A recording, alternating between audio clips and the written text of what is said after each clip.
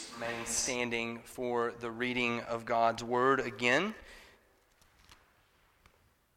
Please open your Bibles to the book of Colossians. We'll be reading verses 2 through 4. Colossians 4, 2 through 4.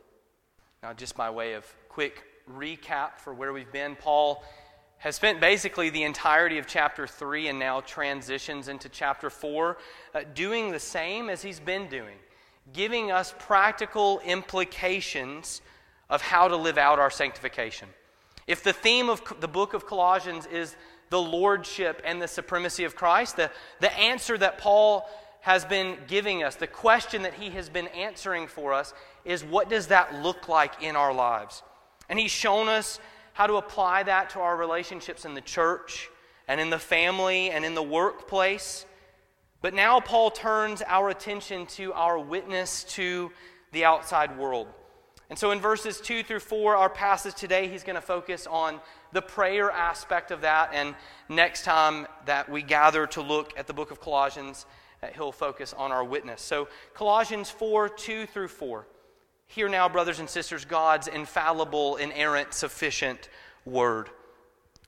Continue steadfastly in prayer, being watchful in it with thanksgiving. At the same time, pray also for us, that God may open to us a door for the word, to declare the mystery of Christ, on account of which I am in prison, that I may make it clear, which is how I ought to speak. The grass withers, the flower fades, but the word of our God will stand forever. Amen. Please be seated.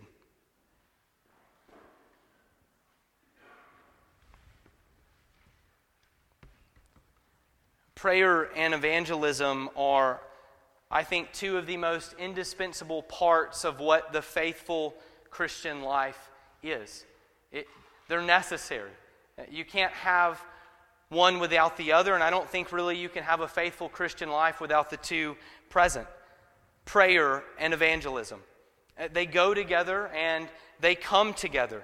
And they are to be had in that order, prayer and then evangelism.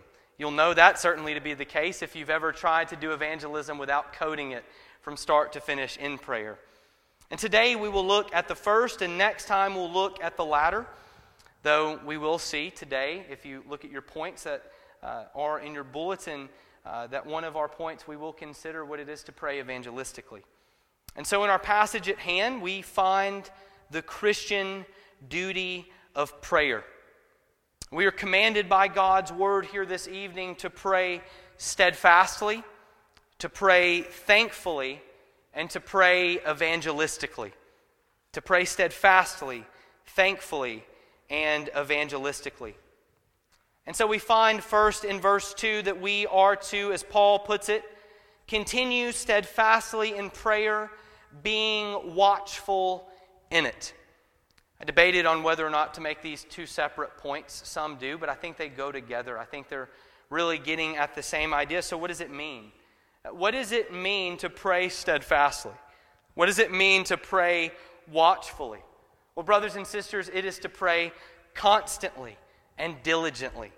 It is to be attentive to our prayers, to persevere in them, to give unremitting care to them, to not just treat them as something that will happen when they happen. It's to be devoted to prayer, to pray vigilantly and actively.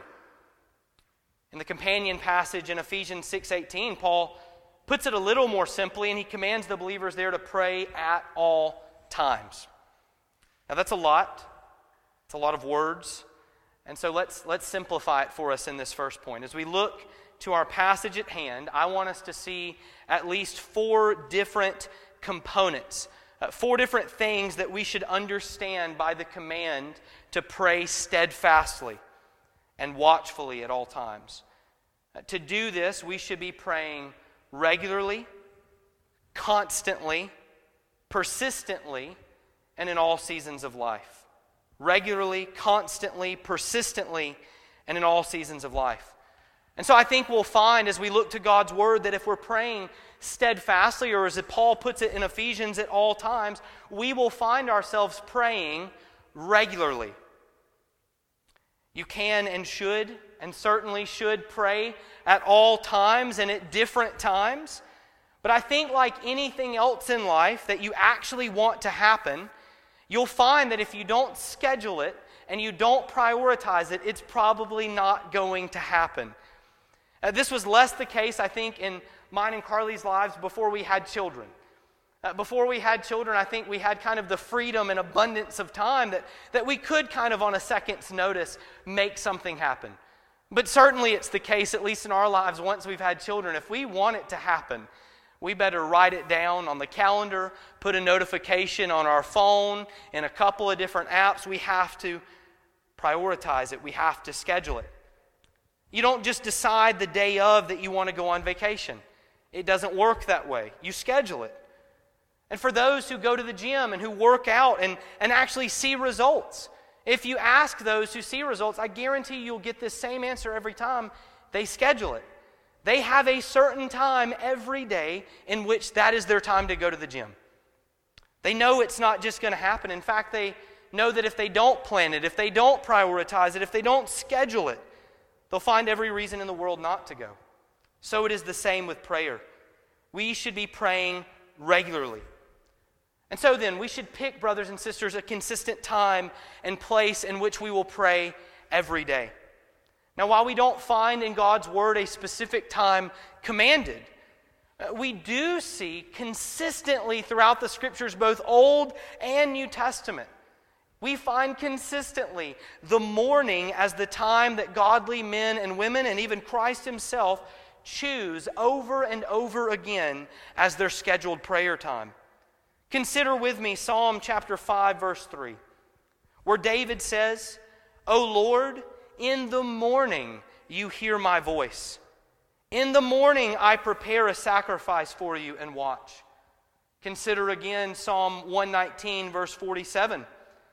"I rise before dawn and cry for help. I hope in your words." And of course, hopefully we know that the morning was our Lord's ordinarily chosen time to be found in prayer. In Mark 1:35, we find the gospel saying of Christ that rising very early in the morning, while it was still dark, He departed and went out to a desolate place, and there He prayed. Prayer should be regular. It should be regular. That is, scheduled and prioritized. But that doesn't mean you shouldn't also pray all the time, everywhere, anywhere, whether that be during a break at work or while you're stuck in traffic or before a test or in line at the grocery store. We should also pray constantly. Constantly. In 1 Thessalonians 5:17, in fact, we find Paul commanding us to do this, to pray without ceasing. And again in Romans 12:12, he commands us to rejoice in hope, be patient in tribulation, and be constant in prayer. And so certainly we pray regularly, prioritize it, schedule it, have a routine time that you know you will make it happen, but also pray constantly. We must pray steadfastly. In order to do so, let us pray regularly, constantly, and persistently. Paul says in our text to be watchful in prayer. In the Ephesians passage, he writes to that church that they should keep alert with all perseverance. And what Paul is saying here basically is don't lose heart in your prayer. Don't give up. Don't slack in your duty of prayer just because you're not seeing results. God wants to see persistent, persevering prayer. Consider, brothers and sisters, a guard who has been assigned to a watchtower. And this guard looks for the enemy for hours upon hours, late into the wee hours of the morning. And sometime late into the night, after seeing no sign of the enemy, he determines it to be a waste of his time and nods off to sleep, only to be awoken too late to the sound of fighting within the city walls. It turns out that only moments after he closed his eyes in slumber that the enemy made his way into the fortification. If only he had persevered. If only he had been persistent in his watch. And so too, brothers and sisters, we are commanded, we are instructed, we are told to be watchful and persevere in prayer. Why? Why? Because the devil is always on the prowl, we're told in 1 Peter 5:8. Why? Because false teachers like fierce wolves are always looking to rip and tear into you, we're told in Matthew 7:15. Why should we persist and be watchful in prayer?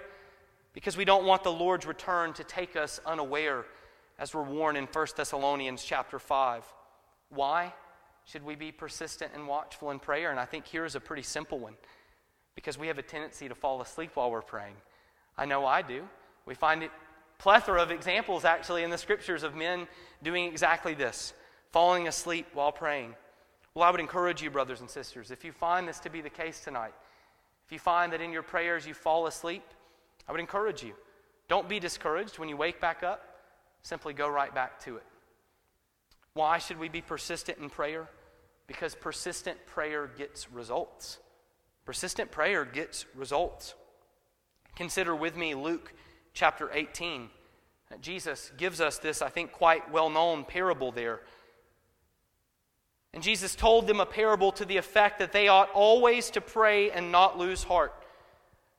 Don't we appreciate it when we're told the meaning of the parable before we get the parable?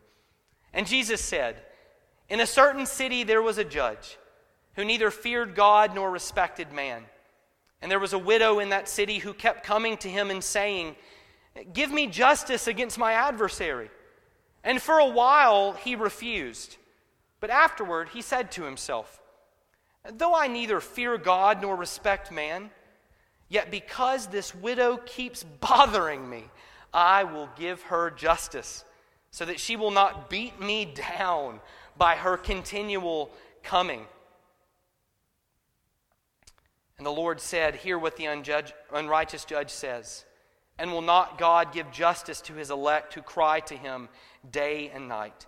Will he delay long over them? No, I tell you, he will give justice to them speedily.'" May it be true of us, brothers and sisters, that it could be said that we are beating the Lord down in our persistent prayers. Not that we could wear him down, but let it not be for a lack of effort on our part. We must pray steadfastly. And in order to do so, let us pray regularly, constantly, persistently, and in all seasons of life. Again, when we look over to Ephesians 6, the companion passage, Ephesians 6:18, we find that Paul instructs the church there and us to pray, it says, at all times. Now, this is an area where looking at the Greek actually gives us some, I think, helpful nuance. In the Greek, there are actually two different words for time: chronos and kairos. And while there is definitely some overlap between them, even in Paul's writings, they do technically have two different meanings, and I think that's important here for us. Chronos is more of what we think of when we use the word time. It refers to chronological time, sequential time, clock time. It's measured in minutes and hours and seconds. And so we could say then that chronos is quantitative.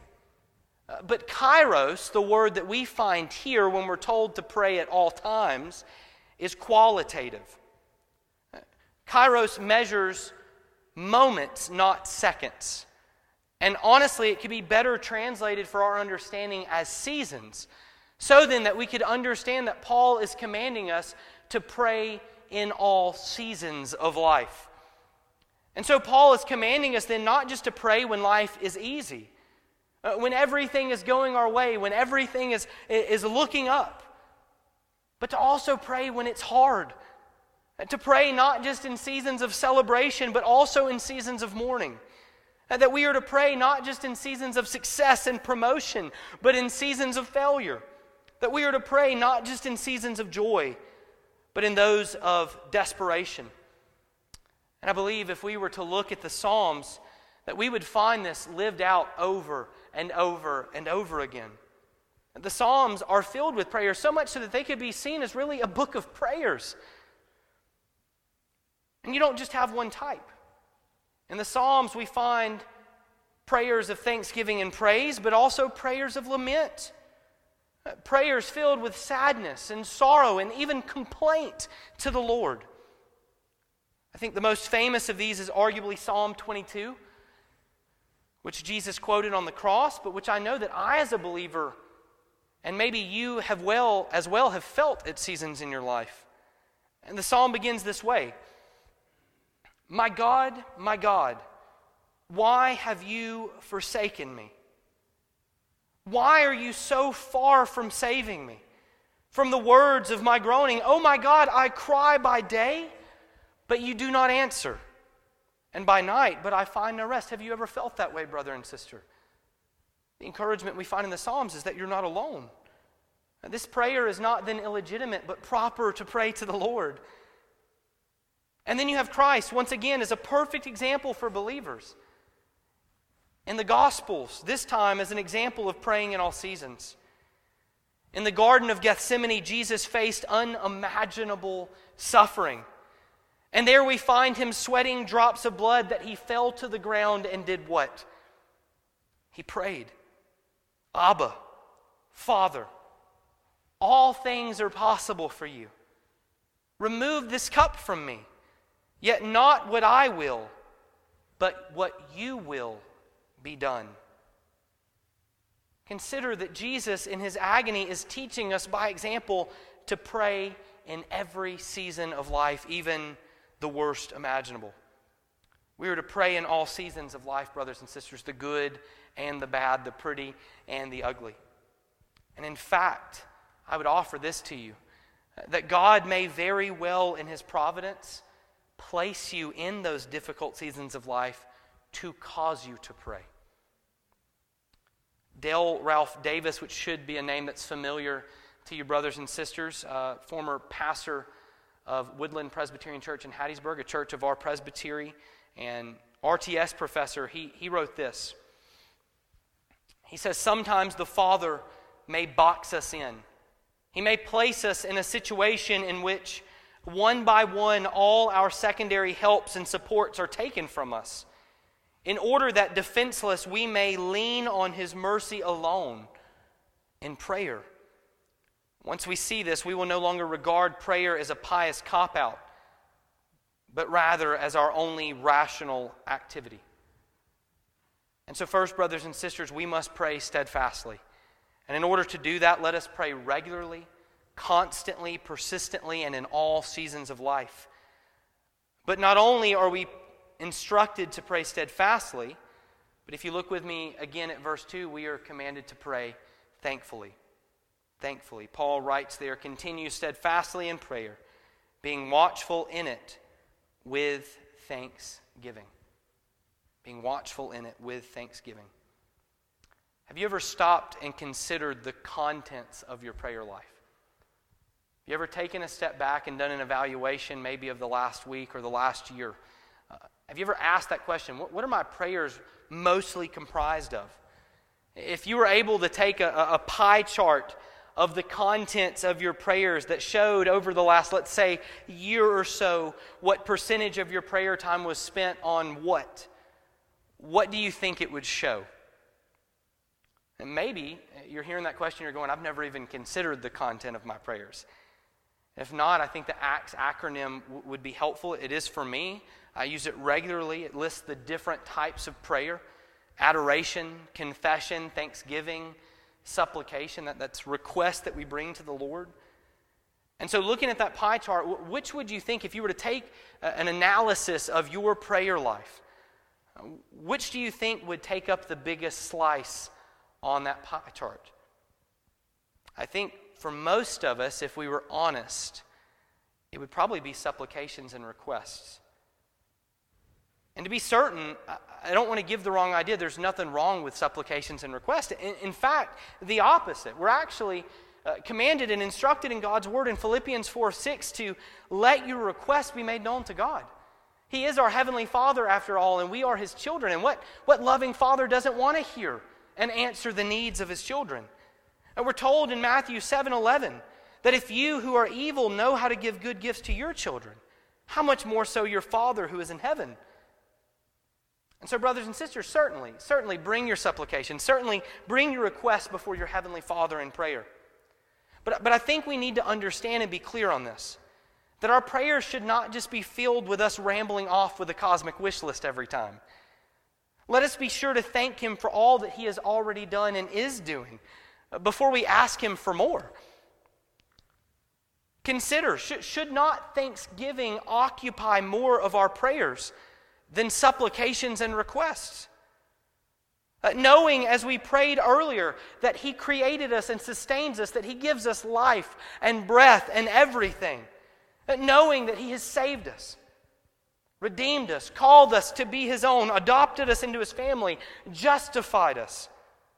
That He sent His Son to die for us. Knowing that even now in His session at the right hand of the Father, that He is advocating for us. Knowing that He has filled us with His Holy Spirit. Knowing that He has given us His Word and His sacraments. Knowing that He has already, as Paul tells us in Ephesians 1:3, given us in Christ Jesus every blessing in the heavenly places. Knowing all of that, should not then thanksgiving occupy more of our prayers than requests? I think the answer is clear. And this is not just because we should, or just because thanksgiving is God's due. But actually, brothers and sisters, there's actually a practical benefit for you and for me when we fill our prayers with thanksgiving. Paul, I believe, points to this here in the text when he connects thankfulness so closely with watchfulness in the verse. Look at your copies of God's Word there. Paul writes, being watchful in prayer with thanksgiving. Have you ever considered that watchfulness and thankfulness go hand in hand? That we need to be watchful and thankful. You see, watchfulness makes us aware that at any moment we could come under spiritual attack. But thankfulness is what actually fortifies us against those attacks. Brothers and sisters, thankfulness to God will strengthen you to withstand the attacks and temptations of the enemy, the flesh, and the world which seek to entice you. And consider just for a moment, consider that if Eve had been more thankful for God's provision of every other tree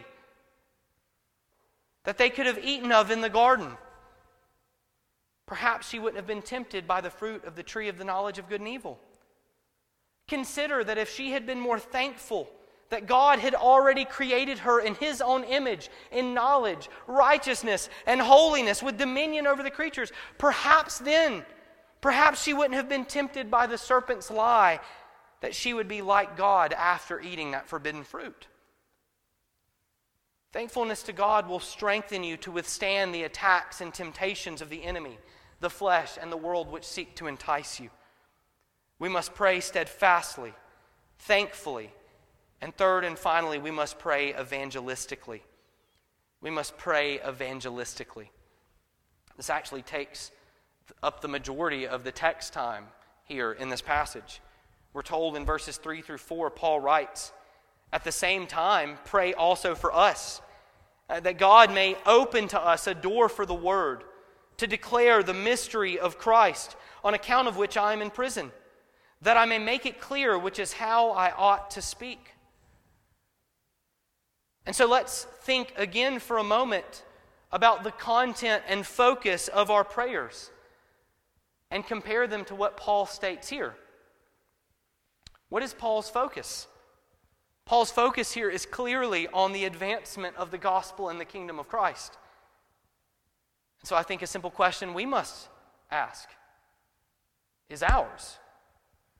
When I think of my prayer life, my prayers today, my prayers yesterday, my prayers tomorrow, could I say confidently that my prayers are focused upon this, the advancement of the gospel and the kingdom of Christ? And sure, certainly, like we already said, pray for everything, truly. Pray for the sick. Pray for that test. Pray for that interview. Pray for daily guidance. But pray that the Lord would protect you from road rage as you sit on Delaware, stuck in traffic, moving 15 miles an hour below the speed limit in the left lane. Certainly pray at that moment as well. But Paul's main focus here is on the advancement of the gospel and the kingdom of Christ. He writes, pray also for us. And consider with me, what were Paul's circumstances when he wrote this letter? When he wrote this to the church? Where was Paul? He tells us in the text. He is in prison for the sake of the gospel. He is in prison for the sake of his ministry. Consider that he is, as he writes this, suffering for Christ and for his gospel and for his kingdom. And notice then, it should stand out to us what he didn't ask them to pray for. He didn't ask them to pray for his release from prison, did he? Or for any relief of his trials and tribulations and sufferings at all. Think about it. Paul had an opportunity to ask for prayer. And what comes to the apostles' minds are not his chains or his sufferings, but the advancement of the gospel of Jesus. That was Paul's priority. That was the content of his prayer and what he asked and instructs the church to pray for as well. And I think this should challenge us. It challenges me. When someone asks me what they can be praying for me for, what does my mind immediately go to? What about you? Personal issues? Maybe health concerns for you or for someone you care about? Maybe a job or a class? Derek Thomas, in a Ligonier article that I would commend to you, be a good homework after this, a good way to end the Lord's Day. It's a lengthy article, but a good one nonetheless, titled God-Centered Prayer. Derek Thomas wrote this: our prayers reveal much about us. Prayers with little or no worship and focusing on our needs, usually health, reveal a distorted Adamic bent. What they reveal is self-centeredness. What Martin Luther labeled a man curved in on himself. Derek Thomas writes, listen to prayers at the church meeting, if one still exists. You will discover that the majority of prayers are organ recitals. Organ recitals. Prayers for someone's liver, kidney, or heart. Not that we shouldn't pray for medical issues, he continues, but a preoccupation with health in itself is a reflection of how little we understand why it is that we desire good health. Biblically, we desire it so that the person we are praying for can better live for Christ Jesus. And so sure, brothers and sisters, pray for those things as well. But I do believe there's an issue when those concerns are the primary content and makeup of our prayers.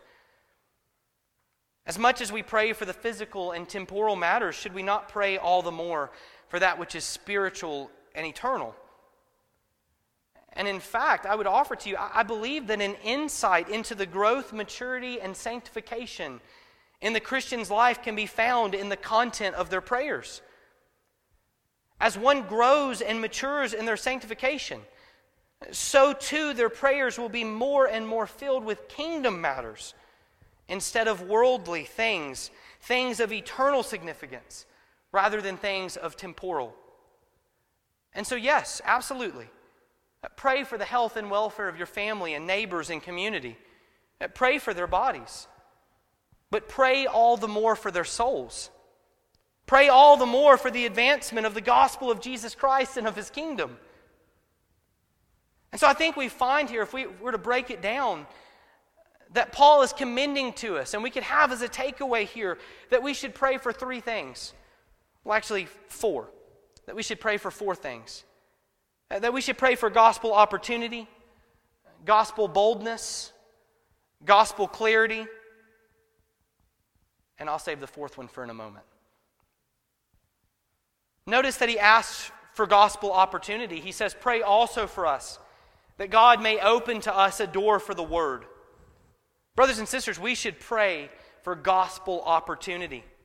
That God would place people in our lives every single day, whether it be at work or at school or at the grocery store or in the park or in our neighborhood or maybe even in our households, that we could proclaim the gospel to them. We should pray for gospel opportunity. And notice also that Paul has displayed his boldness in proclaiming it, so much so that he's in prison for it. And I think we should be encouraged and motivated to pray also for ourselves that God would grant to us the same kind of gospel boldness in our proclamation of His good news. We should pray for gospel boldness. Oftentimes, if I were to be blunt, I think most of the time, it is not a lack of opportunity, but rather a lack of boldness to seize that opportunity that prevents us from proclaiming the gospel. At least for now, we don't have in our country any current threat for now of imprisonment or death for proclaiming the gospel of Jesus Christ.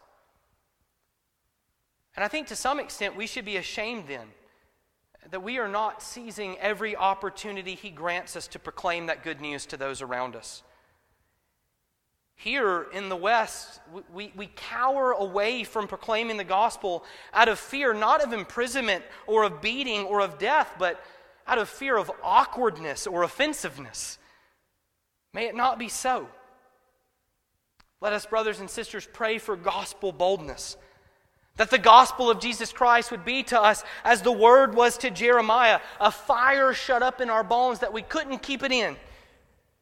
Let us pray that we would have the heart of the apostles who, when they were threatened and commanded to stop proclaiming the gospel, said in Acts 4, "We cannot but speak of what we have seen and heard." We should pray for gospel opportunity, for gospel boldness, and we should pray for gospel clarity. Notice Paul asks here that we pray that I may make it clear which is how I ought to speak. Brothers and sisters, we should pray that God would help us, that He would help us to be ready to give an answer for what it is that we believe when asked.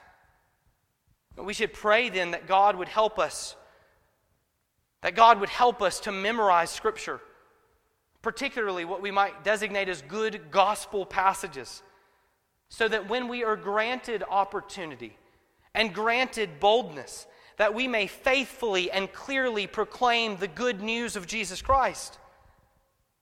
And so just to offer to you, not saying by any means that these are all of the good gospel passages, certainly not, just a handful to encourage to you to memorize if you're looking for some. And passages such as 2 Corinthians chapter 5, verse 21, or Romans 6:23, or Romans 10:9, John 14:6, or if you really want to get after it, Ephesians 2, 1 through 10. We should pray for gospel opportunity, gospel boldness, and gospel clarity. And I said I had a fourth one. And I'll throw this one here at the end, though I can't ever get away from the fact that it feels a little selfish, but I do believe it to be truly biblical. And I think it's essentially what Paul is asking here in our passage, and that is to please pray for your ministers. Pray for your ministers. Pray for them particularly for their preaching of the Word. Matthew Henry writes that the people must pray particularly for their ministers. They must bear them upon their hearts at all times at the throne of grace. The best and most eminent Christians need the prayers of meaner Christians and are not above asking them. The chief speakers need prayer that God would give them a door of utterance and that they may speak as they ought to speak. So, brothers and sisters, what God's Word offers to us this evening is simply this: that prayer is a duty of every Christian. That we must pray steadfastly, that is, regularly, constantly, persistently, and in all seasons of life. That we must pray, secondly, thankfully, and that thirdly, we must pray evangelistically, praying for gospel opportunity, gospel boldness, and gospel clarity, as well as praying particularly for your ministers. Would you join me as we pray now?